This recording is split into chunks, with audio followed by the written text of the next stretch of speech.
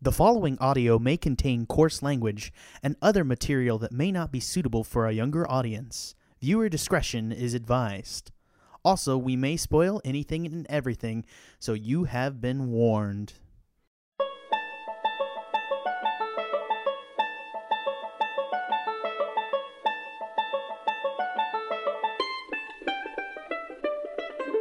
I love piss water coffee. It's the best thing out there. Hello and welcome to the Movie Gang podcast. We have a bunch of lovable assholes today here to talk about movies and specifically the Oscars this year.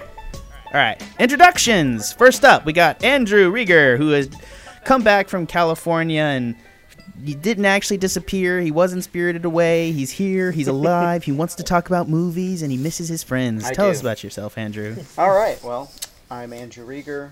I am a California native, but I met all of these fine, lovely people in Texas, and movies are my life, and that's pretty sad, but I don't really have a life outside of movies, so this is sort of my outlet.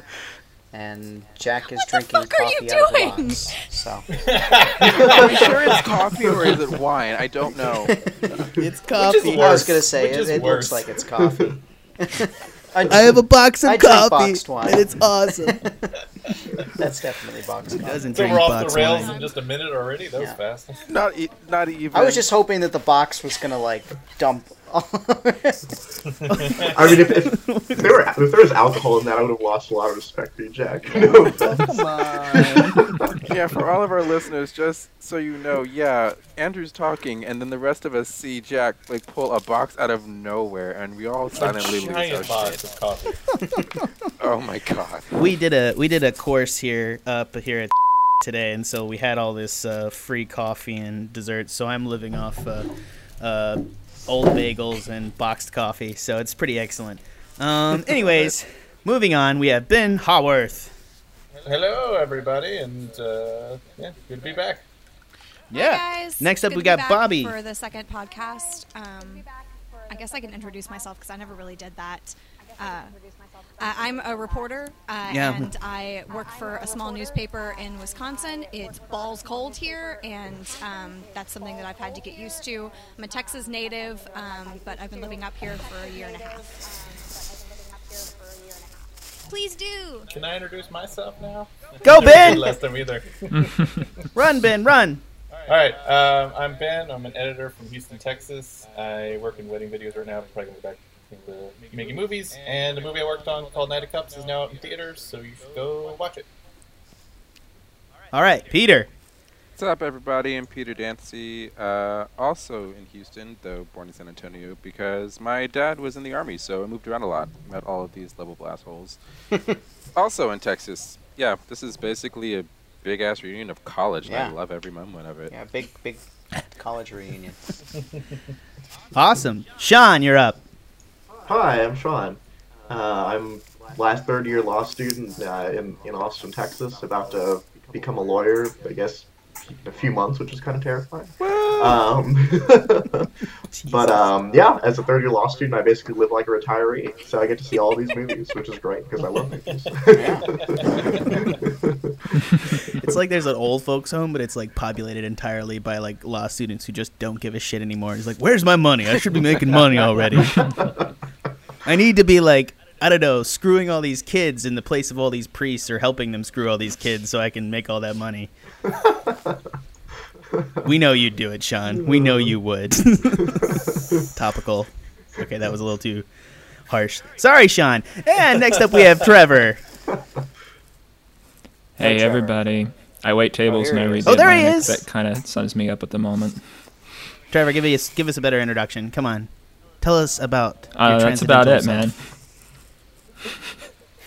Do I need to make my own WWE intro for Trevor because it's so quiet? We just need to do it for ourselves. I always bump it up. Did y'all not hear me? I'm sorry. That's most Trevor wants to do.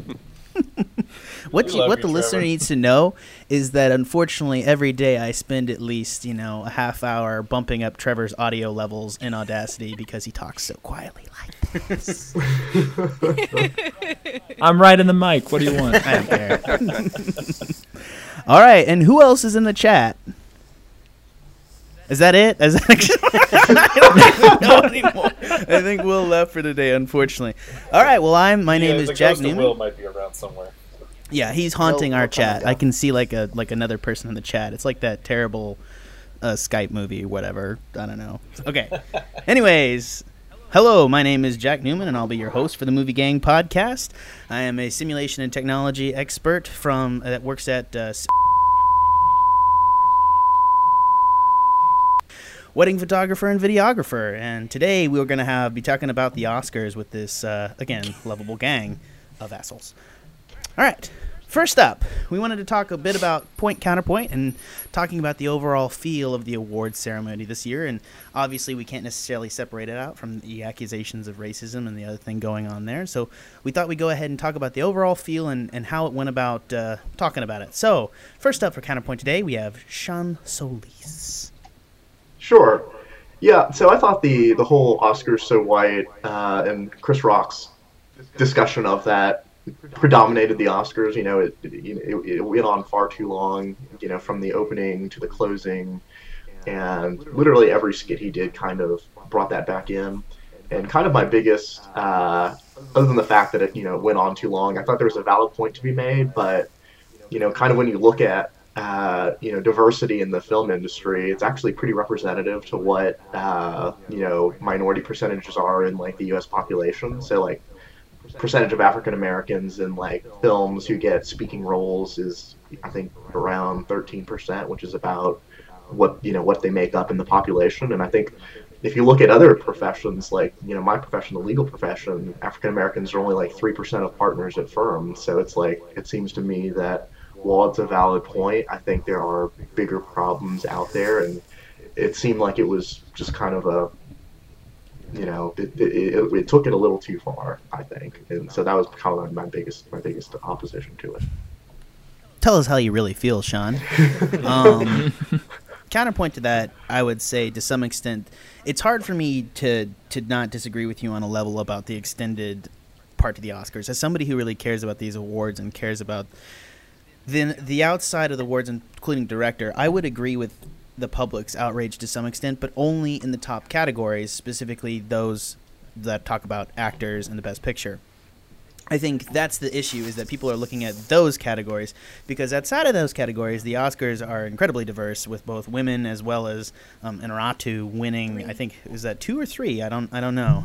You have cinematographer. Two. Yeah, it was 2. Two. Yeah, it was 2 straight. Cinematographer who was with him as well on both those movies just won 3. Yeah, he won. Yeah, Lubezki is third. Just won 3. Which I have a lot to say about. We'll get there. I know, Andrew. We'll get to it. I lost that one too. I know. The point is that for me, it's hard to classify the Oscars as racist to any extent, because in the categories that I care about.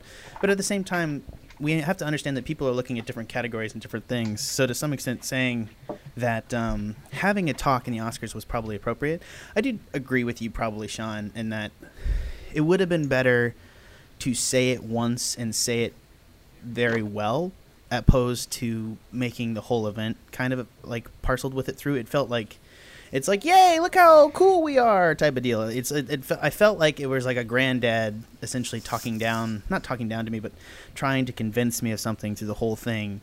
And I think it may have been not overblown to some extent, but it definitely felt. I think it just made him look worse. If I could speak to that about excuse me, about how it should have been said once, I feel that to that point, Chris Rock didn't necessarily do a good job, because I feel that there were 3 people who said it a hell of a lot better.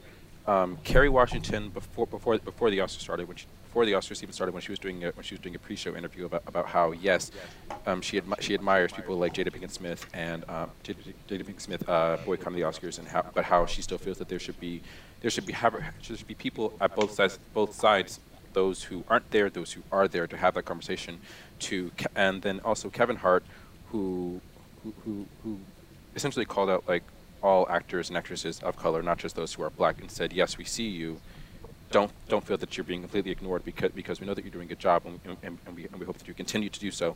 And every time I want to say her name, I always forget the president of the Academy, when she came out and spoke, and she brought up how Cheryl Academy, Boone Isaacs. Thank you. she brought up how yes, the Academy itself will make strides to have more diversity in who chooses nominees for the various categories. But she also put it up to Hollywood as a whole with how how everyone should take active roles in trying to bring more diversity into whatever films are made. So like who's casted, who's directed, who's producing, distribution. So I feel that those three made.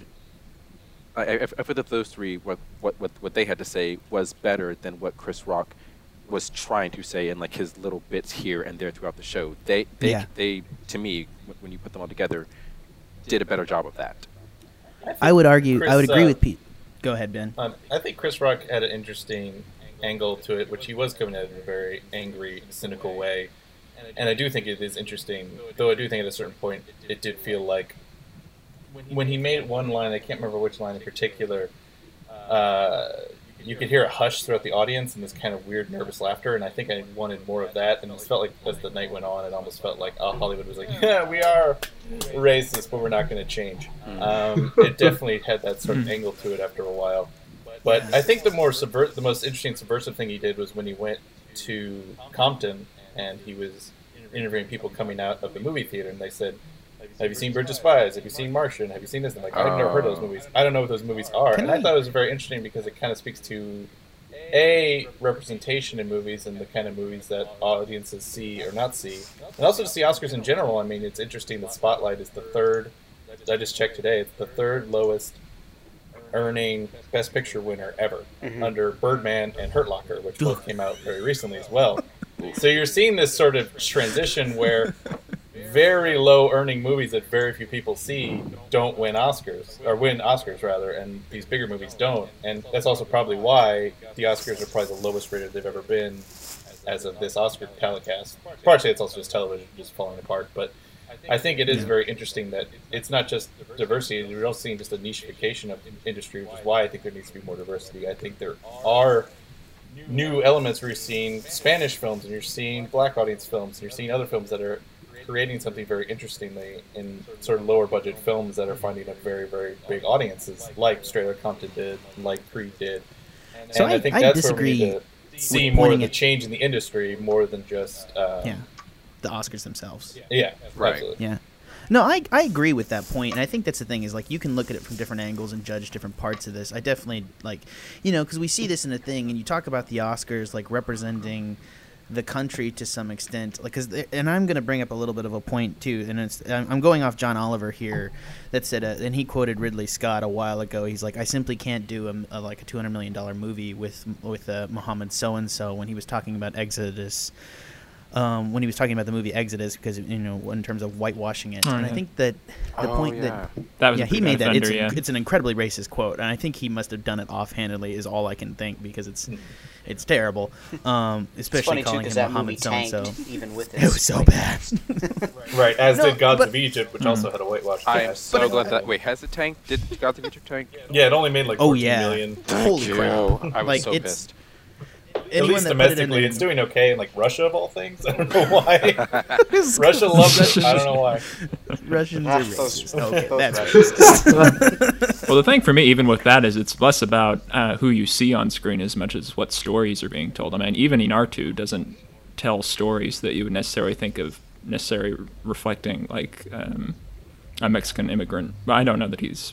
None that he's done recently. He used to, like with Amaris Peros, I think, but not Birdman or Revenue. Mm-hmm. And just that it's less likely that is what he would become known for, that kind of story could have that kind of mainstream success is more for me the issue, I think. So one of the things that I thought was most kind of disappointing about the Oscars was that moment where they brought out like the 3 Chinese kids who are apparently from PwC. And, that was... Oh God, that was awful. I think that's the thing. No, well, I just feel like that's the thing is like they didn't. It felt like they were trying to figure out how not to be racist, and they got like a whole bunch of ideas in a room. Like they went and had a crazy brainstorm, and they threw everything at the wall. And then like they have some good moments, and like Peter was talking about in terms of like the director coming out and talking about it. And that's the thing is like her direct response was all I really needed to hear. And then there were just these straight up racist little bits all the way through. Like in opposition of you, Ben, I really didn't like I really, really did not like when the subversive thing that Chris Rock did and was talking at the movie theater. Like, I thought it was edited in such a way to make African American people seem like they don't go see movies. Right, and I think it's fair that some people said it was like, I think maybe Peter, you said this, or yeah, Peter brought that point up too. Every let's find the crazy black guy to put on the news bit. Oh, seen, yeah. You know what I mean? Yeah, like, and I could definitely see that angle. That's just what that whole video. That's how I felt. It's like you, like really, Chris Rock. You as a black comedian, feel that you're doing black people any kind of favor by going out and finding black people who have not seen any movies at all except for Straight Outta Compton. Fair enough. Yeah, of course that individual's like it. Of course, like his view is skewed, and that's the thing is like. But there are absolutely people of every race that aren't plugged into Oscar season. Like I don't even think like we are movie people, and we didn't see everything that's at the Oscars. It's just not possible, and I think that's the thing is like. I think that there is an underlying like bit of like I think for me the only times the Oscars were racist is when they were trying to not be racist. like it's I think like before like I was upset with everybody. It's like I think the existing problem is not the Oscars so much as the fact that they're picking from a pool that's inherently racist in terms of a problem with Hollywood. When it started last year with Selma, it's like it's not much that Selma didn't get nominated, it's that Selma shouldn't be the only film that we're looking at to get nominated. Right. Exactly. Right. And I think that's the issue. Is like, you know, it points out like at the worst people attacked the wrong person, but then the wrong person that got attacked ended up being racist for it. I think that's the issue that's happened. Well, and it was just black and white. You know, it's like there was no talk of Latinos or Asian. Immigration into film is terrible, and you know, gay, lesbian, disabled. Like there's so many other elements to go. Well, we had Carol. I mean, we had Carol and the Danish girl. Right, and the Danish girl was played by a non-transgender actor and a transgender actress. I agree with that. Like, there's less representation. And a transgender performer who could have performed didn't end up getting invited. There were certainly elements of people all across the board getting shafted, but it was very black or white. Do you think Eddie Redmayne was wrong for playing that role then? No, I mean, I kind of go back and forth about the transgender actor thing, but I think you definitely had Maya Taylor, who I think from Tangerine was one of the best supporting actresses of the year, who got shafted. And I think it's completely ridiculous that we had a nominee who's transgender, one of the song actresses who didn't get to perform because she's not as famous as Sam Smith, who gave one of the most boring performances ever. All of that swaying. That swaying. Oh my god! All right, that's such an upset. If everyone's okay with it, we're gonna go ahead and move on. I think that's enough time for just this bit about looking at the overall performance and talking about it. I want to go ahead and talk, and I don't necessarily want to move on. We don't have enough time today to talk about every individual Oscar that came out, but I want to talk about people looking at trends in the Oscars that you think is going to affect the film industry and looking at specific things to coming up with in terms of like what's new that's going to come out from this and looking at like what's popular in the Oscars and how that might affect the film industry. For me specifically, and I know that Ben and a couple other people agree with me on this, I was both shocked, and I'm going to say this, I got for the VFX award, I got it right that it was in Ex Machina over the other. That's amazing. Yeah, good job. Yeah, and that's the thing. That was a big shock. Well, no, I still need to see Ex Machina. I bet with my heart about this, and that's what the thing is. It is a $15 million visual effects budget, post winning over $200 million visual effects budgets in other movies. And the thing that I want to point out here is I think that it says, and again, you can talk about the Oscars and whether or not they're directed at all, but I think it says to some extent that individuals are looking at movies and looking at them, and the visual effects category is going in a direction that suggests that we're looking at good use of visual effects that is motivating the story or plot of the film. Like it has to be inherent to the film and the subject. And it's not about creating a world and making it unbelievable and filling the background with it. As most movies do, you have characters in the foreground and they see all this swirling visual effects around them. It's not about being able to create that. It's about being able to create subtle visual effects that help the story along. And that's the thing, is because the visual effects is as much a character in Ex Machina as anything else, because the weirdness of Alicia Vikander's performance in that film is enhanced by the way her character design is put out, and it actually informs the story as a whole about his attraction to her, and it ties back into like him and like the performance and like how it's going about, suggesting that like he becomes infatuated and was made to be infatuated with her. So in terms of that, I think that is the Oscars from that experience, from that expectation, going in a direction where they're saying the visual effects has to be well used as well as opposed to flashy, which is the long-winded version of saying, what do you guys think? No, I definitely agree. I think it is very impressive that something has the best visual effects versus the most visual effects. Not that I didn't love visual effects in Star Wars or Mad Max, but it is very much visual effects telling the story. And, not Mad Max. Creating not Mad Max. A visual not effects Mad are Max, more Ben. than just computer generated images. Not Mad Max, Ben. They're more than just computer generated images. You knew that's where this was going, Jack. But you set him up. Ex Machina, like you said, had a CGI character that was very much an integral part of the story, which, I don't think either the Dawn of the Planet of the Apes movies won, which is terrible because that is all about creating this emotion driven through CGI, and absolutely I think should have won if it hadn't. I seem to recall one of them at least not winning, which is crazy to me. But like you said, I hope that is an example, whether or not it split the vote or whatever happened. It's great that I think that's the agreement. For that.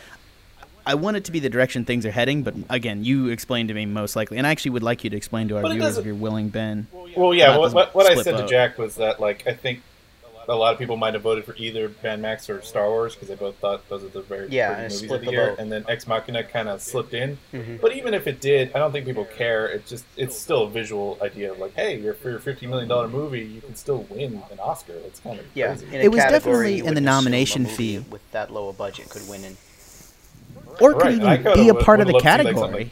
Moon win back in 2009 for $5 million. Like, that looked amazing. Yeah. The visual effects. There's some really, really amazing stuff done in some of the smaller budget films.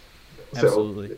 So I was really happy with the decision that Ex Machina won the visual effects award. I think what the best thing about that, and you're kind of getting at this point, Jack, the whole movie was about kind of the humanity of these androids.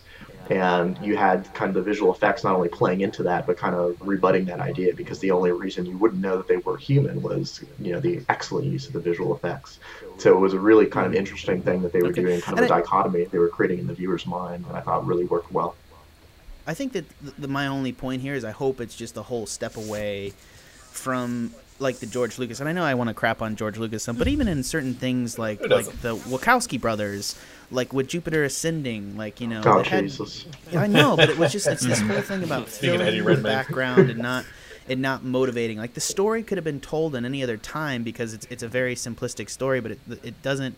There's such a detach between the visual effects and the world and what's going on between the characters, and I think that's the thing is. I think the VFX category should not be just about like who has the best, because then it's a money game. It's about good use of it. One thing I thought was really exciting, that I don't know if it'll change anything, but it's a very interesting win. Another surprise of the night was Mark Rylance winning over Sylvester Stallone, which I think was two very interesting things, which is saying, hey, just because someone you think is going to win a legacy award doesn't mean necessarily they are, and B, it's an extremely subtle performance compared with every other. Even Mark Ruffalo, who gives a very subtle performance we'll talk about, he gets that one big Oscar clip moment we've all seen a million times. It's so good. I knew Robbie. We've seen it a million times, and it works in the movie, but you've seen it like a billion everywhere because it's the only Oscar-y moment. So I think it's kind of cool that we're now getting to a stage where it's like, hopefully it means that like really, really subtle, toned down, quiet performances might be more recognized, because often it is the more loud, screamy, big moments. The Al Pacino and Sensible Woman. I do think we saw another legacy award given out at the Oscars, though, because I really think that Leonardo DiCaprio won his Oscar more as a legacy and less for his actual performance in The Revenant. So, I mean, while it'd be kind of nice for the Academy to move away from legacy awards, and you clearly had a great career, you've never won one, here, let's give you one, for performances that really aren't as good as some of the previous performances of that actor or actress, while that's where I'd like them to be moving to, they kind of did both in the same show. No, it's true, and you also had the Alicia Vikander winning the You Had a Great Year award. Like, did we all really like Danish Girl that much? But she's so great in Ex Machina, she's such a great actress. It's like, give me. Yeah, I thought she won for the wrong movie. I don't understand why she wasn't nominated. Okay, all right, we're getting out of control. Andrew, what's up? You were saying something. Specifically about Alicia Vikander. I think she definitely should have won for Ex Machina, not for the Danish Girl. I do think exactly, she was in that and that's another good reason. example of Academy being stuck in their ways. You win for historical biopic. You don't win for robot movie. Yeah. For acting. Yeah. But that's very true, and I think that's the thing is like people like make fun of Leo not winning and winning for this for The Revenant, and that's the point is like he's been in better roles, he's been in better movies, he's deserved it more in different situations, and I think that's the issue is that a lot of people feel that the Oscars are political, and I think that might have been what led to such a charged atmosphere about the concerns about racism is because it doesn't appear to be a vote. It doesn't really seem to represent the public or anyone directly, and I think that's the thing is it's its own thing, and I think that's the thing is the columns around it, like no one says, oh, what was the best movie, what do you think the Oscars are going to think this year? No, it's like, oh, what do you think, like, you know, I look at what the politics in the Oscars are to try to figure out like what's going to win, and it's a totally different thing because like I don't think Spotlight should have won Best Picture.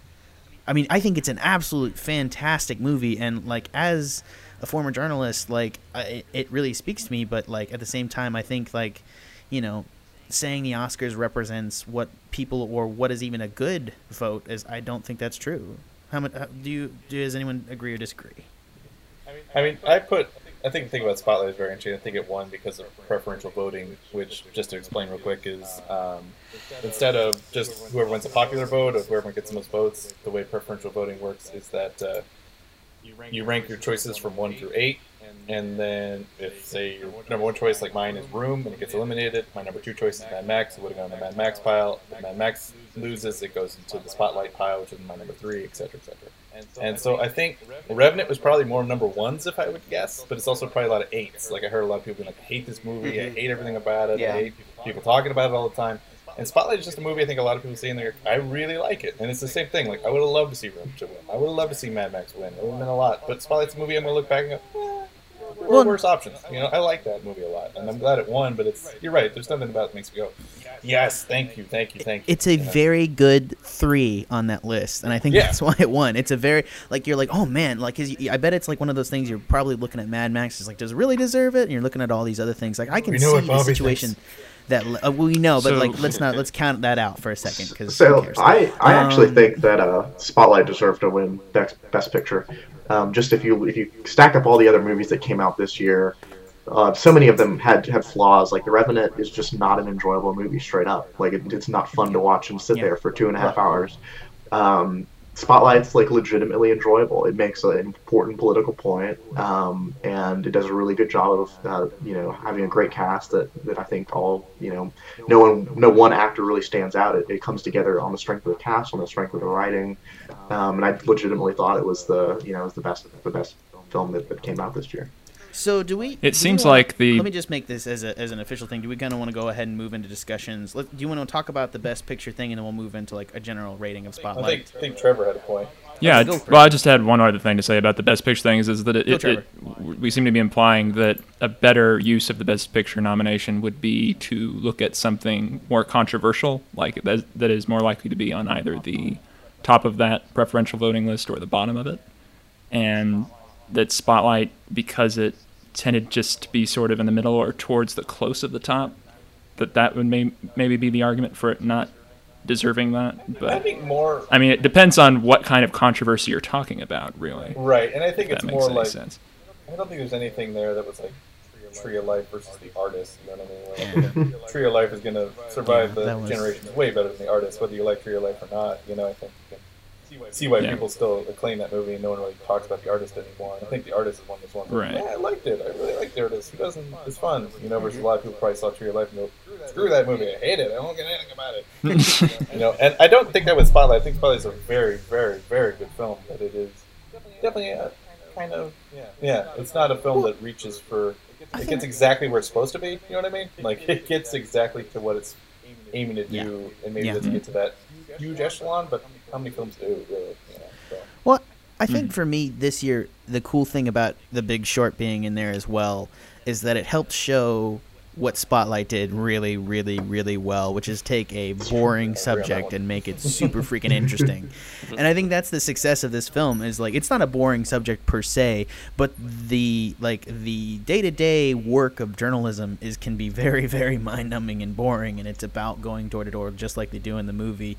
But at the same time, it imbues it with such energy and thought-provokingness and talking about like the experience and what's wrong, and it gives a subject that shouldn't be that interesting, and it takes it and uses like the magic of it to make it into such a compelling piece.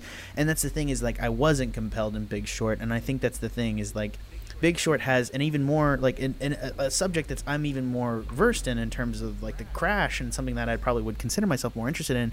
But Spotlight, in terms of looking at the journalism and everything about it, and really talking about the journalism, because the movie's about the journalism and about that to some extent. And I think that in that way, it's just such a better piece, and it compares itself off and lends itself to a comparison in such a way that it makes people go, "Holy crap, this film is good." So I think I completely agree with that, but I would just make the point that the biggest problem with The Big Short is that it's such a complicated, the subject matter is so complicated. Like, you're having to explain to the viewer what a collateralized debt obligation is, and I'm going to be a securities lawyer for a living.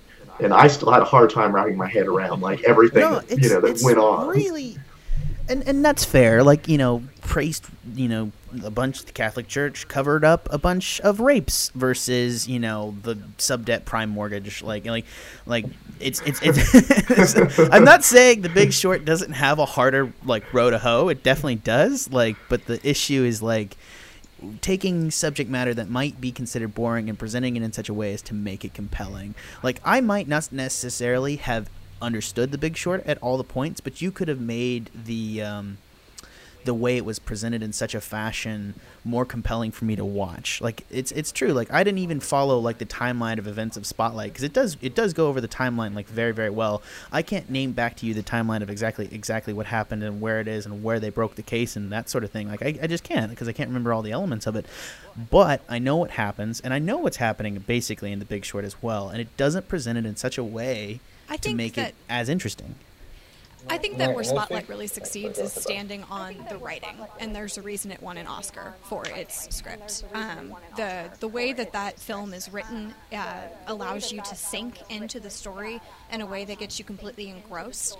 I really appreciated the moments whereas a lot of movies would have chose to take on conflict, specifically it's the scene they showed during the Oscars where you have the reporter come in essentially presenting information that I know that you knew about this. You've written a story about this crisis, 10 years ago. Why didn't you do anything more? And instead of having a big scene of confrontation, they simply just let it ride, making it it's a powerful but mellow moment. And I think that's really where Spotlight succeeds, is that it doesn't have to go for, it pulls its punches. It doesn't necessarily hit all the hard moments as much as it could, but it chooses to let it be subtle, and I really think that's where that movie thrived. Aside from the fact that I really think that they nailed the journalism process, and sometimes there's lulls, and sometimes the story doesn't progress as quickly, so you have moments in the film where you can feel the way the journalist would have felt working on the story, where things have slowed and things get frustrating, and it's a long waiting game, and then suddenly you speed it right back up, and you've got Mike Ruffalo running to the courthouse to go pick up documents. That's what it feels like. And suddenly it's September 11th and you're screwed, like, because that's the only story that's going to be on anyone's news radar. Like, I think it nailed it. It absolutely nailed every element of it, and maybe that's why I probably think that's why I wouldn't necessarily. I think I enjoyed it more than the average viewer was, because I have a back knowledge of some of the things, and both you and me studied this, Bobby, to some extent. Like, I think that, like, watching somebody be masters of the craft and understanding that the masters and the doggedness of how it's doing and, like, suffering through the process, I think it's extra enjoyable for me and you. And I think that's the thing, is I'm taking a step back from it and saying, like, but is this necessarily an enjoyable process for everyone in the same way? Because it is a movie about people running door to door. I can't speak to if non-journalists would enjoy it as much, but I think that it really, I mean, it nailed it as what it is to be a journalist, down to the clothes they dress the actors in, to the way they cut their hair and giving Ruffalo that terrible, terrible haircut, to showing the inside of their apartments and how sad and empty and barren they are because they're never home.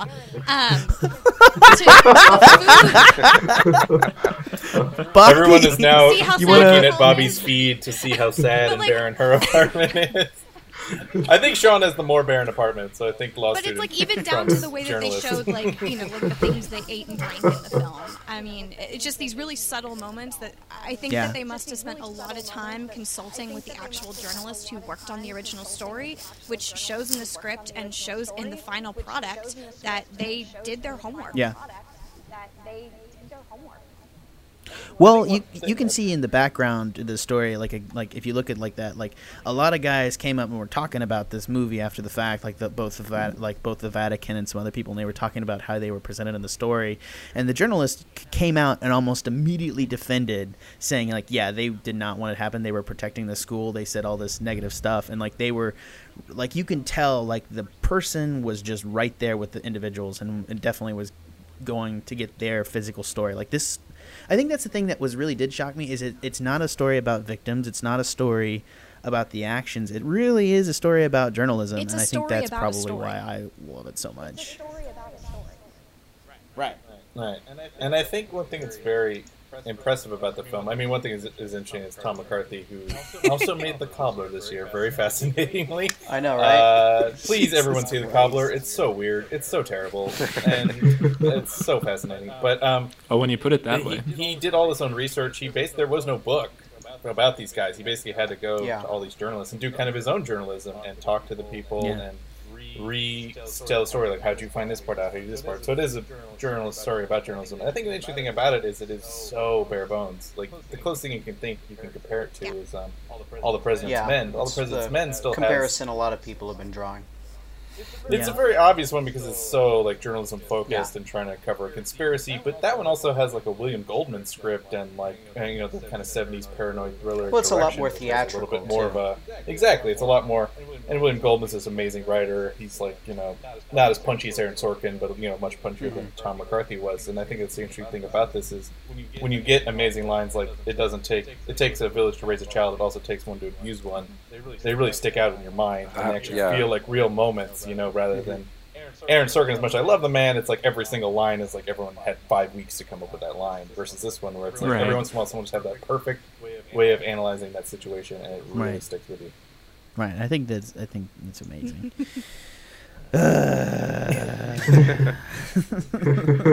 I think back to the deservance of the Oscars and kind of talk about it. It's about what you want to see in terms of that. And as much as we say, like, we talk about, like, we wanting the Oscars to represent people and represent the mainstream public to some extent, I think, too, like, it's a better movie than you want. And I think that, like, where I disagree and like where I unfortunately agree with Bobby a little bit about Mad Max is, as much as I like Mad Max, I don't necessarily think I would have wanted it. I disagree. Like, if Mad Max had won Best Picture, I would have been so shocked. I just would have been happy about it, just because like it had just been absolutely so shocking. But I don't necessarily see wanting to win versus a film like this. I like that the Oscars don't do things that are representative of the public and what people saw. I like that they pick things out of kind of nowhere and kind of represent something that might be subtle. And as much as like Mark Rylance, Ben liked that Mark Rylance is won for his subtle performance. Mark Ruffalo was absolutely amazing. Oh, he's fantastic. No, if he had won too, that would have been great, and he would have won. No, yeah, he was deserving, and I think that's, and no offense to Kevin Costner, but like he's doing his like sturdy, like, I don't know, kind of like father figure thing, which is kind of his thing, and he fills right into that role, but it's less transformative to some extent than Ruffalo.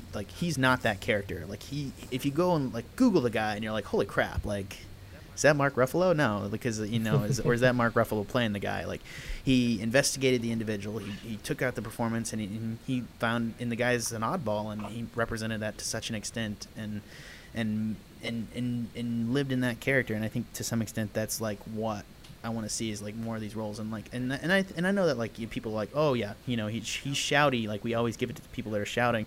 I disagree. I think I like this performance because it's not necessarily subtle, but at the same time it actually truly embodies the character with the rest of the abilities. Well, I think it's a subtle performance. He just gets that moment, which works so well in the film because it's literally about patience. The entire film is, we have the story, we can publish it at any time, but if we don't nail it 100%, it's not going to stick. We've done this before. If we don't wait till the exact right moment, we have the exact right story, it's not going to stick, and this has to stick. We can't let this happen anymore. And so it works in that, you know, that moment when he is like, you know, come on, people, this is children, like this is still happening, we have to stop it now, you know. And you get the frustration. It's just unfortunate it's the only clip you see if you haven't seen the film. You know? I definitely would have picked a different showcase clip for that performance. I thought that was the most showy bit, and I think it wasn't really, it wasn't a good example of, I think, his range. So no, I like that one thing I want piece. I just don't think that, like, you know, I mean, I agree with him. Like, you know, I think you go off I think people are judging it based upon the performance, and I think that's good. Like, what do you show at the Oscars and like, that's not representative of the performance, and I would agree with that. Like, I wouldn't have ever called him shouty. I think he gets emotional with the moments, but I think that it is still a subtle performance. I mean, that was a good category this year. Like, let's just be honest about that. Like, it was a good category. And no offense to Stallone, but I just don't think he deserved it for that role. And I liked Creed a lot, but I just I liked it, and I actually think it needed to be there for some more camera work, actually, because that 4-minute fight scene where it's just like the camera's in the ring and moving around and having people at stock positions, it's a really cool shot, and it's not very complicated, but like it still had some good camera work, and right. I just Ryan don't think Coogler and his DP are definitely some of my snubs. I know. I just think it didn't need to be there for any of the acting roles. Yeah, I would have had Michael B. Jordan, but I mean, I'm kind of iffy on. I like Michael B. Jordan a lot. I didn't like. I don't know. I didn't like the performance. I'm sorry. I didn't like Rocky's performance either. And like, he is so the character that, you know, we call him Rocky, and you know exactly who it is. Like, he is that character. Like, I don't think he lives in his skin, like to such an extent. He's beyond it. Yeah. You call him you call Stallone either Rocky or Rambo. Let's be honest. He is not himself. Ever. He is never himself. And that's I mean, in terms of like ancient action heroes, but as well as somebody that just like, I mean, there's something about him that he was so like, he's limited in such an extent, like, you know, he has like, we're not going to get into a discussion about him. I don't think anyone walked out of the movie theater after seeing Creed and was like, yeah, Sylvester Stallone deserves to win Best Supporting Actor this year, you know? The Academy did until the very end. I don't know what happened. But like, he got a standing ovation. So yeah, he wanted the Golden Globes. Yeah. Oh, that's right. That surprised me. So I had a question for us to go off of, which I'm curious. So Spotlight famously, I guess not famously, but we've got to go down history this way, only won 2 Oscars, including Best Picture. First time since 1953 that happened. And so I do think it's interesting when I talk about subtlety, you are looking at director goes to The Revenant, which is this very big, we shot the wilderness and then the winter and everything, and then like acting, like you said, it's a lot of subtle performances, minus that one Oscar clip, and you know, it's more of an ensemble movie, so do you really give it to Ruffalo or Liev Schreiber? There's so many great performances in that movie, and then you know, you get into like cinematography, it's very kind of simply shot, editing, it's very simply edited, so it's sort of this thing of like, as much as I think subtlety is there, you're also seeing like it probably lost a lot because it isn't as showy. So I'm curious if you guys feel that way, or why you think Spotlight only had 2 wins yet still won Best Picture. Because Spotlight's a good put together film, but it's not exemplary in a lot of its categories. Like, it's just not. Yeah, I'd agree with that. It doesn't really stand out in anything other than maybe just overall quality story. And then writing. Like, yeah, for script and writing and that, but I wouldn't say its direction is very great. I wouldn't say. See, I would say the direction is good, but only because the acting is so good. It's good. No, exactly. We often forget the acting. as direction. I do, but I understand what direction you want Coogler I too. appreciated so. Spotlight winning Best Picture because Yeah. I find it to be a very accessible film. It's a film that a lot of people could watch and enjoy, as opposed to a lot of the other films that were in the category that are not accessible to most people. The Revenant is a unpleasant movie-going experience, similar to Room. I mean, they both are just they're I enjoyed watching watch films. They're not. They're both. Yeah. To watch films, they're not. Jack, you love. It's just- Andrew, you love Drive. They're not you films that you like dark, everybody violent can stuff. watch, but you know, Everybody can watch. Spotlight is a film that anybody could watch and pretty much anybody could get and enjoy. And I think that while the And I think that. I strongly disagree with you, Bobby. Yeah, I don't know if I've I've heard that. I've Yeah, had no, people not be Revenant able to get through Okay, Spotlight. can I say before Jack talks? I will agree with what Bobby said, because for me, at You least, can't win. I will always talk first. no, but for me, like y'all have known me for several years now. Like, action and superhero movies are like basically my bread and butter. But when I was watching Spotlight, I mean, yes, for me, because of that, it took like maybe like a good 45 minutes for me to like really get into the film, for it to really click for me. But I still really enjoyed the film because it wasn't The Revenant, which was tough as hell to watch, to make it through. But for me, because like, it did feel accessible for me to be okay. I can watch this movie. I can enjoy it. I can fully appreciate the story and the acting quality that is being presented. I completely agree with that. Even I'm not a journalist myself, but you know, it was just such a compelling story. Like you know, it's similar in my mind. I don't think it's as good as The Shawshank Redemption, but I think it's similar to The Shawshank Redemption in that it's we're telling a story about an experience that most people don't live, but the story is told in a way that, you know, the average viewer can kind of relate to what's going on and can kind of get behind it. And I think that was the strength of the movie. And I completely agree with Bobby that, like, you know, the issue with The Revenant and Room is that you leave the theater and, you know, your day is ruined, unfortunately, just because there's such downers. I'm gonna stop you didn't guys wanna there interrupt because, your like, amazing point, if you but- guys are comparing The Revenant and Spotlight here and saying Spotlight's happy-go-lucky, I failed to get both my sisters, two of my friends, as well as my girlfriend to watch this movie because we would start, and that's why I had to watch it like 5 minutes before this podcast, is because like I couldn't get people like through the first 30 minutes of this film. And I think that you guys, like, this movie is is much more subtle, and it doesn't give a flash out there. And that's the thing, is I was invested in this movie, but I definitely observed that it's not a fun movie to watch not in by the same any- way that The Revenant is. No. Like, No. The Well- Revenant is physical, is a little bit, there's a little bit of physical pain torture bit to The Revenant that I understand is unpleasant. Yeah. But it's not bad. It's just,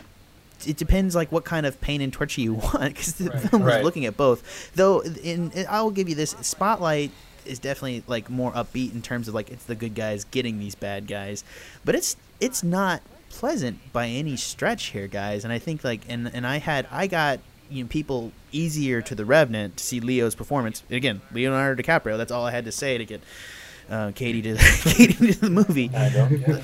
It's not even her thing, but I think that's the point, is like in terms of like accessibility, like I think that, like, you know, The Revenant is more accessible. I mean, whether or not the end performance leaves you happy or sad, like I think both kind of left you a little bit melancholy. I think the most watchable movie of the year was probably Martian, whether you like it or not. Yeah. It's just like every year you have to pick.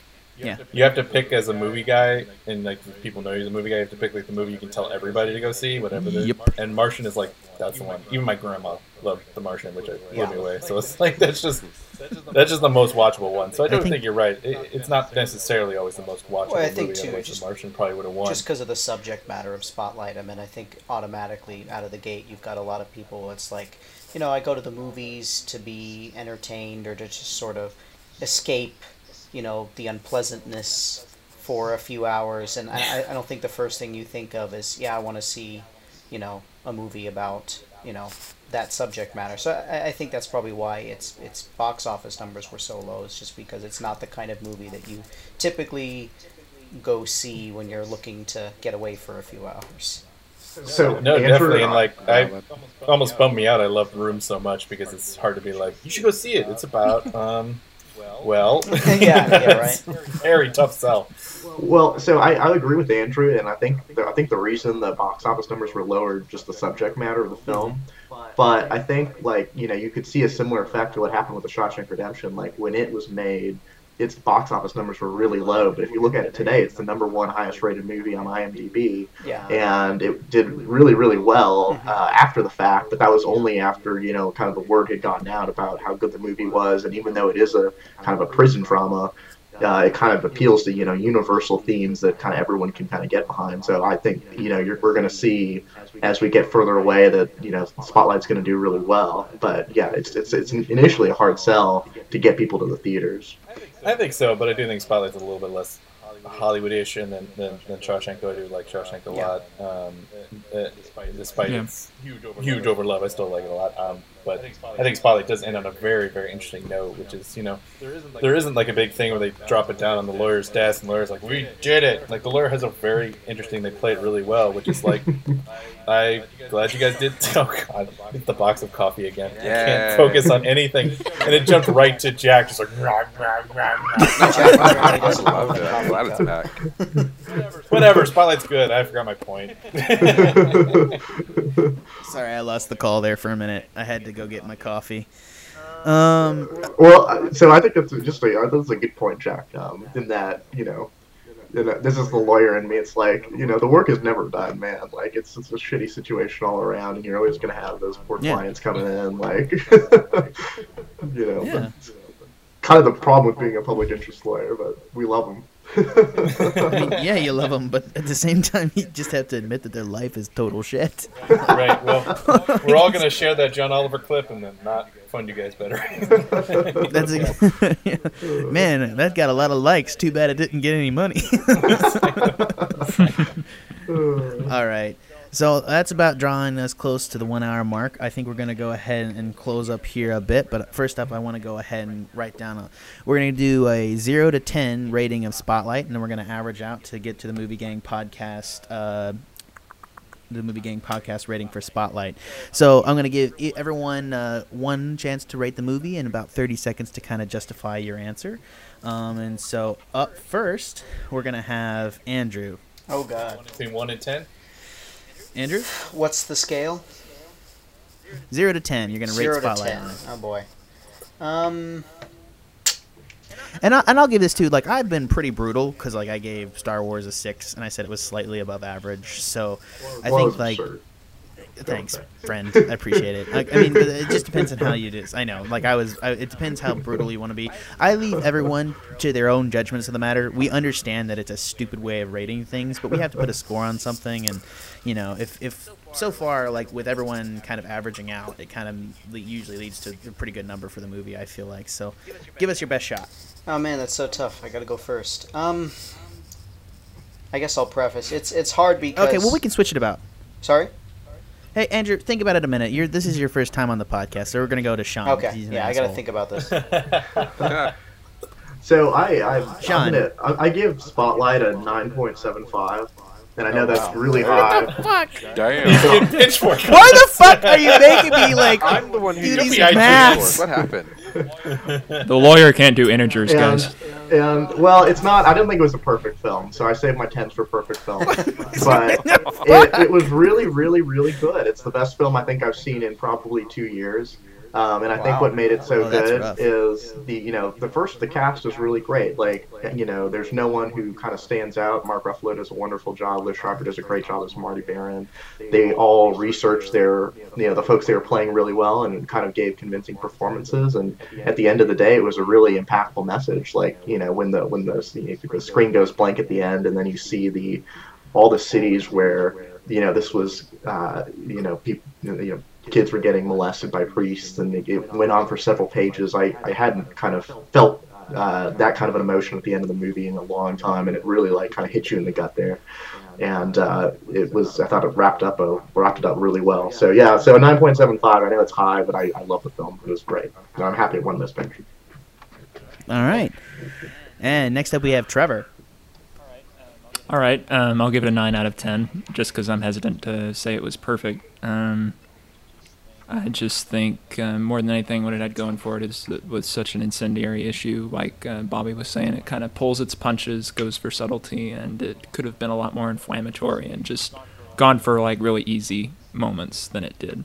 And so I really respected it for that. At the same time, I don't think we really talked about this, but with the fact of it being set in journalism pre-internet, there were kind of a lot of like little jokes in there about that I really appreciated, and it really made me realize just the history of it, where it was coming from. But there's just like one in particular I'm thinking of where there's a frickin' billboard when Mark Ruffalo is standing outside his car that's talking about like AOL dial-up or something. Oh yeah, just AOL, kinda, stay like, connected. broke the fourth wall a little bit. So like that is the only thing I can think of, and I acknowledge that as nitpicky. But I guess if for that no other reason, 9 out of 10. Sweet. Next up, we have Peter. Okay. I'm going to give Spotlight an 8 out of 10. For me, I will say that because I'm more of like a casual moviegoer. Movies that usually go for like Oscar Best Picture like are not usually the stuff I go see. For me, I'll give it an 8 because I enjoyed it. But I enjoyed it. But at least for me, I can understand that there were definitely parts in the film where I was kind of like, okay, this is moving a little slow for me. Where is it going to go? But once I really got into the film, like it started to, I guess, pick up. You know, I'll put that in quotes. Like that. That's when I really started to enjoy the film, and I really saw the quality and the acting and the writing and the story that was being told. Like as you mentioned earlier, a story about a story, and so that's when I began to really appreciate what was being presented. All right. And then we have Bobby. Oh, me? Okay. Yep. I would give you. Spotlight an 8.5. I thought it was a really accessible film. I thought it was a really human film.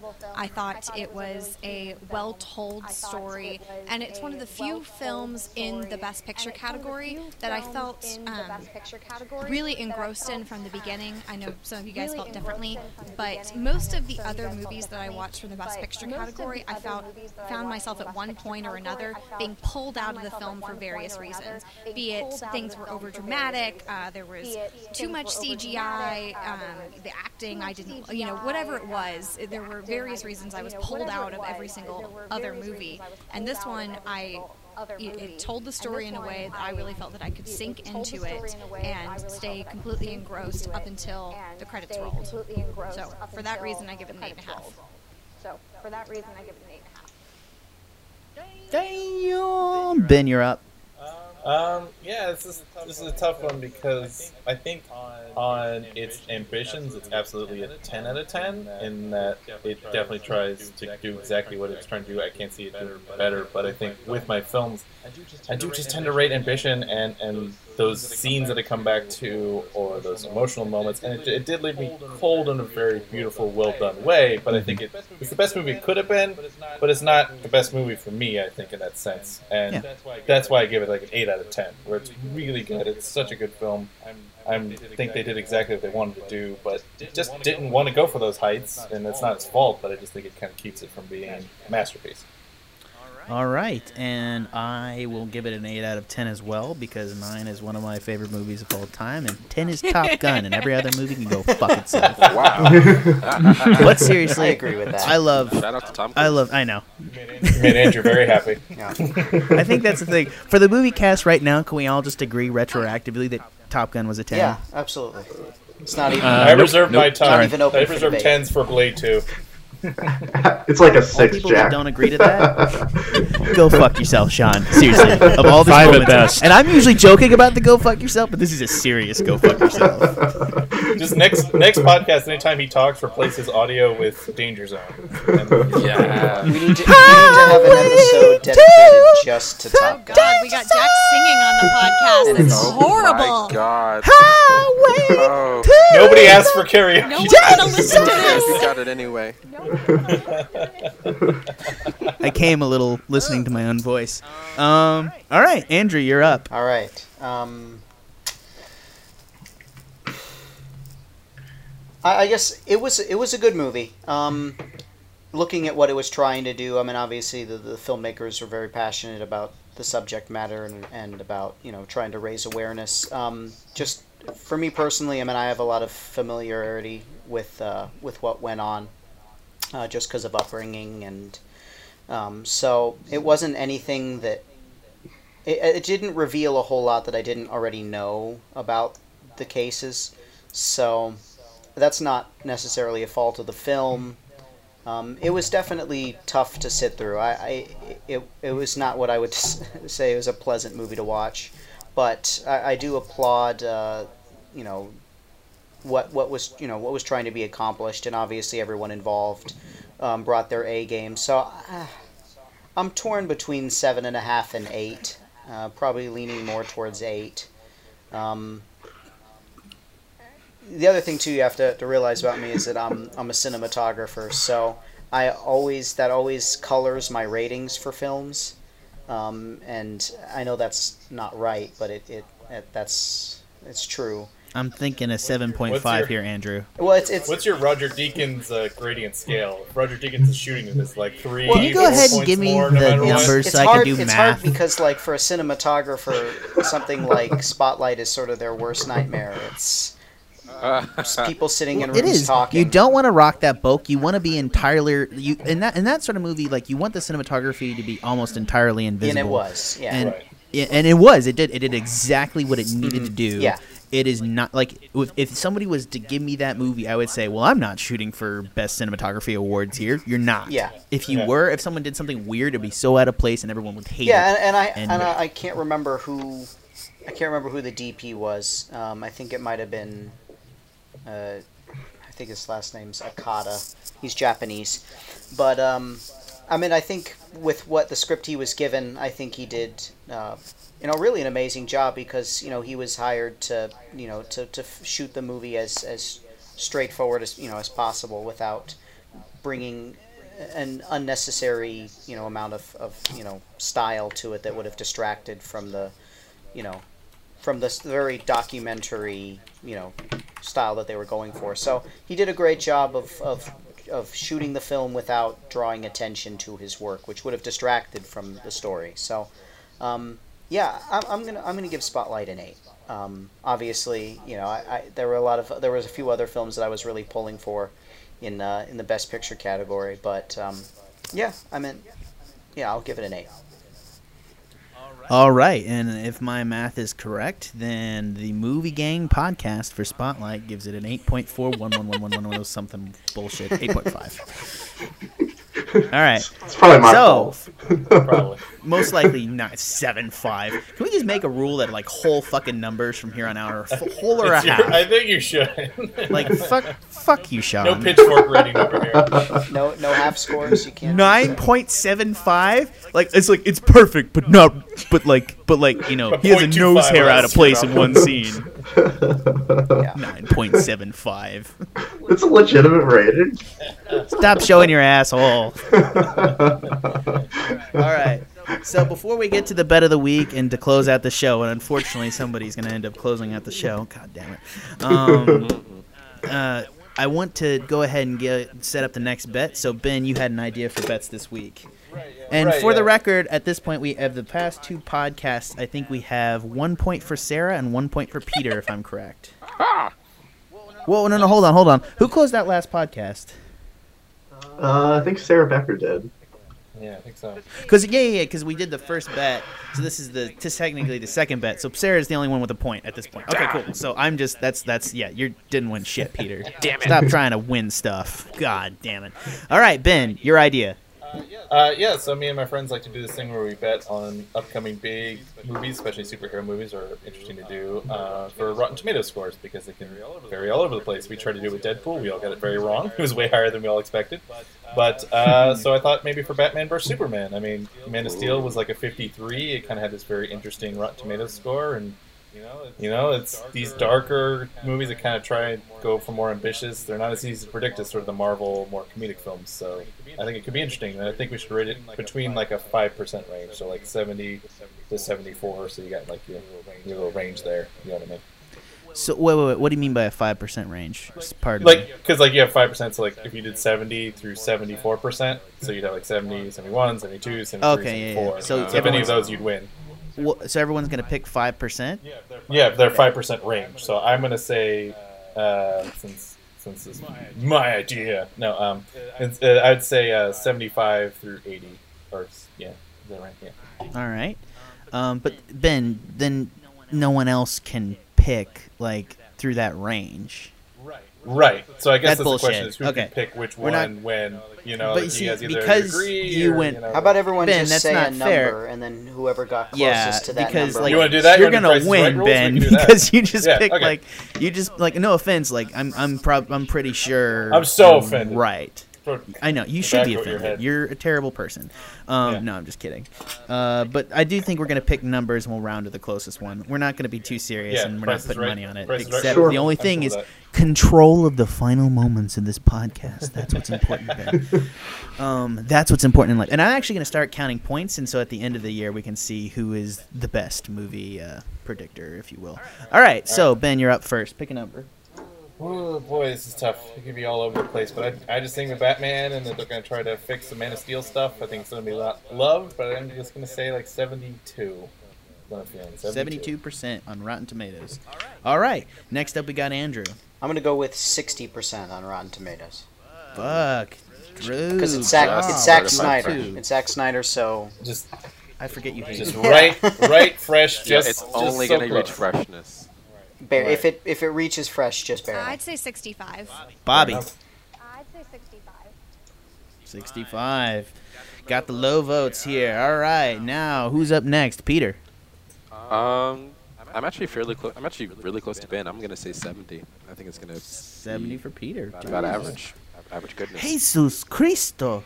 I don't know. Sorry. Sean. Oh, yeah, I think it's in the 60. I'm gonna go 60. But yeah, it's Zack Snyder, for God's sake. Man of Steel is a disaster. So I'm gonna ask. I'm gonna ask here because we're gonna make you go above or below Andrew. Andrew is exactly 60. So do you want Is he? 61 or do you want 59? 61. 61 Yeah. it is. It's like Price is Right. All right. Right. So if it's under That leads 60, me. Andrew wins now, unless someone says under. Exactly. Unless Trevor or me goes. Mhm. Trevor. Low ball. I'll go for 50. Trevor. Oh. 50. I don't give a God. fuck. The big dick. Okay. All right. So like who? Okay. Where's? You're going to go higher than me, isn't it? Yeah, I am. I'm gonna be a dick. All right. I'm gonna say If 80. you say 73, I'm going to kill you. Okay. I'm Good not point. gonna do that, dude. That's a bitchy. 95%. No. I do. I'm actually. This is not out of the blue, and I'm not picking the top number. I actually do think it's interesting, and Since everyone there's been pre-buzz about it existing, being the thing, and I think people are kind of ready for DC to get its shit together, and with its extended universe kind of showing up, and with the rise of Wonder Woman, and kind of like I don't think Zack Snyder fits a Batman or Superman individual movie, but I think like his ability to like at least have a cast of characters move from point A to B, and the fact that they're actually focusing on stronger themes, or the early buzz suggests that it's actually too smart for theaters, which I don't believe for a fucking second. All right. No. But I don't know. I just don't believe it's too smart for theaters. Like I don't know anyone that ever says It's that. probably can going to be go as fuck smart as themselves. Inception, which made like $800 million. You know what I mean? Like, Yeah, Yeah. exactly. I mean, I agree with that. I mean, it's a superhero movie, and I don't know what we expect from that. But I'm thinking that it might actually this feels like a better fit for him than Superman. Okay. And I think that's all I have to say. And I think like Can getting I- it a little bit wilder. Yeah, Ben, what's Can up? I be a dick since I have the only non-5 base answer? Can I change it to 75 now so that it fixes my OCD? Okay. I mean, 75. yeah, it's okay. Where are you, Ben? Ben. 75. Okay, cool. Okay, so if it's above 80, Jack wins. If it's under 50, Trevor wins. Right? Yeah. Yeah. Correct. Okay. So like, me and Trevor like have like the majority of the The bet. hats and the But pants. I didn't realize that Trevor actually has like 50% of Yep. the score possibility category. Well, he does, but that is like below 50 is really bad. Yeah. Like, This doesn't happen very often. like no, it's bad. It's like Once you get it- past 50, the score doesn't matter really. It's like very it's true. tanked. All right, does anyone else want to change their number? No. All right. No. I'm happy with my I'm locking it in. You want to run through them real quick? Locked So we can in. hear 'em all? That's what that sound is. Like I have a sound Oh, thing God. this week for locking things in because y'all made fun of my face voice last What week. tin was that? Was that like for peanuts? No, it's for Welsh tea that my girlfriend's mother got me. Aw. So it might be poisoned, and that's why it's being used to lock in the votes. I can say with a girlfriend with also British parents, it's awesome. They give you all the good stuff. It's pretty. Yeah, they are. It is. I have this really badass scarf, and I really it's wool. It's wool, and it's like so warm. Okay, all right. So we're gonna go through the votes for last week, and I think we went over the website. Can I and just we were ask kind me of hear the bet one more time so I know all the numbers in my head? What? Can you say all Oh. the numbers we all picked just now? Yeah. Okay. So let's go through them real quick. So for Sean, we have 61%. For Trevor, we have 50%. For Peter, we have 70%. For Bobby, we have 65%. For Ben, we have 75%. And for myself, we have 80%. And Andrew was at 60%. All right. There we go. Yeah. And do we want to say like Saturday lock in right before Sunday, like before we record or whatever? I was gonna do it at the moment of recording.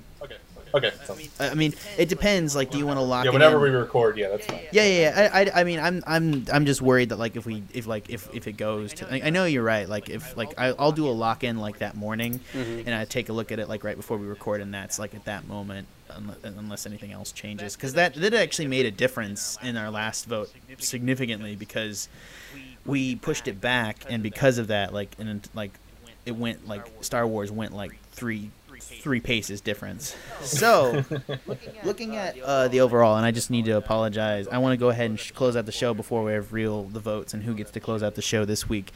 But essentially, we just want to go ahead and ask if anyone's interested in posting some comments and some other questions for us. We'd love to do a comments section here and open up some questions, and we answer some questions to the audience about things about us or about movies that we review or about our assholes because we're lovable. So that's the whole point. If you got any things, just send them to newmanvisualproductions.com or newmanvisualproductions@gmail.com. Or does anyone Please else don't want to ask list their questions about my email or asshole. Twitter handle? Please don't ask questions about my asshole.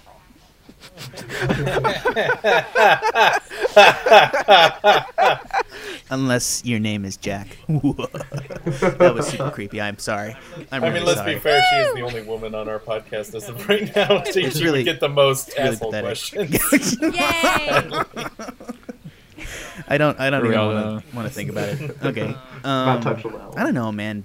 Ben, my asshole is particularly Let's not go beautiful. here. Are we It's still not on? that I about ever this? look at it with a hand Is that our mirror. next bet? Okay, Who is the all most right. beautiful Moving asshole? on. Moving on. burning precious Alright. minutes here. That's what I'm doing instead All of right. work, guys. So, does anyone else go to Newman Visuals at Twitter and send us some questions? We'd love to answer them next week. Opening up the vault to see what the votes from That's last the night. worst Vault vault sound I've ever opening. heard. Cool. Who gives a shit? Fuck you! a I'm pretty not shitty gonna vault, buy an Jack. actual vault. Like, go fuck yourself. Or the sound. I'm not even gonna buy the sound thing for a vault because those are expensive on like your Super ego, this is not. Yeah, okay. Anyways, so last week we went through the thing and we kind of did it on a kind of a double Jeopardy type of basis to see who would win. I'm gonna go ahead and I essentially won last week going over like Spotlight, and we said like, oh, then we'll go to the next best thing, and we'll go to the next best thing, and after that, eventually we said like, you know, whoever had like the most wins and whoever got through the most tiebreakers would win. That's stupid, and it's very complicated for me to figure out. So, and we all did Oscar ballots anyways. Stop whacking your head, Peter. I see you. The whole point is that instead we're going to go by who essentially won the most, and I'm going to get everyone to go ahead and reveal their ballots from the Oscars this year. So I was 16 and 24, and Peter, you were I was horrible. I did 9 out of I 24. don't remember. brutal. Bobby, I know I didn't win. you didn't win. I remember that. Hopefully, you did not tell me to remember how many I got. How many I got? I You don't know care. what? I know Fuck you you didn't too. win. You didn't come I in think you first, got you like came in 15. last. Okay.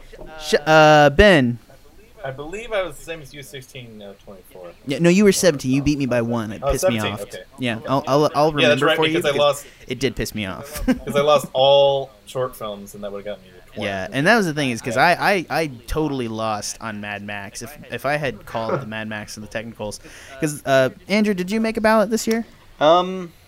Yeah, but I don't have my results in front of me, so I won't even. Okay, cool. Well, and you weren't able to. I got a lot. So I'm I sorry. got a lot wrong.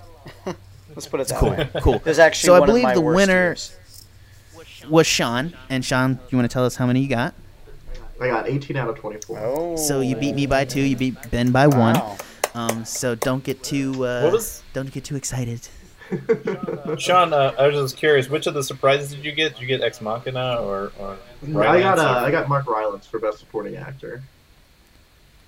He if I recall from his ballot, he got really strongly through the technicals. Like he swept the technicals, and I screwed up those. I remember on the chat you had a very good mantra: Mad Max for every technical award. No, that's exactly what he did, and he that's exactly what I did. And he like took it home and got like I did much better than him in the main section, but at the same time there were so many back-ended awards that he like took home in terms of Mad Max. Like, Are you bitter at all, Jack? It Are you a destroyed little bitter? me, so there you go.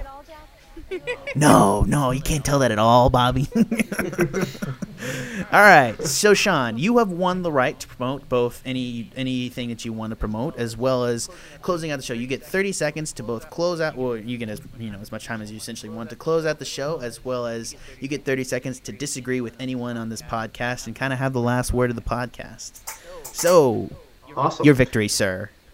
Well, I'll start with the Oscars. I was really happy with how all the main awards went. I thought Spotlight deserved to win, and I was happy with Mad Max getting the technical awards, and I was happy that Ex Machina got an award. That was great. I thought all the movies who deserved to get stuff went home happy. So since I pretty much agreed with the awards, let me do a little superhero movie rant. They've been terrible lately. Absolutely god awful. Like Avengers 2 was a piece of garbage. That was a complete waste of money. Shut up, Peter. All the sequels, like the Thor sequels, the Captain America sequels, have all not done anything for movie craft at all, other than like waste more money that could be going to movies like Ex Machina. The only really good superhero film that I can recall recently was Guardians of the Galaxy, because it did a parody of superhero films. So I think that the genre is kind of it's stagnated, and I'm hoping that something new comes out of that old bag of tricks, because I feel like we've been going back into it since like Iron Man in like the early 2000s. It's been 10 years, man. Like, can we move on to like new ideas in this genre? All right, that's all I have. Mic drop. So thanks y'all for coming into the show. I had a lot of fun, and hopefully you'll join us next time.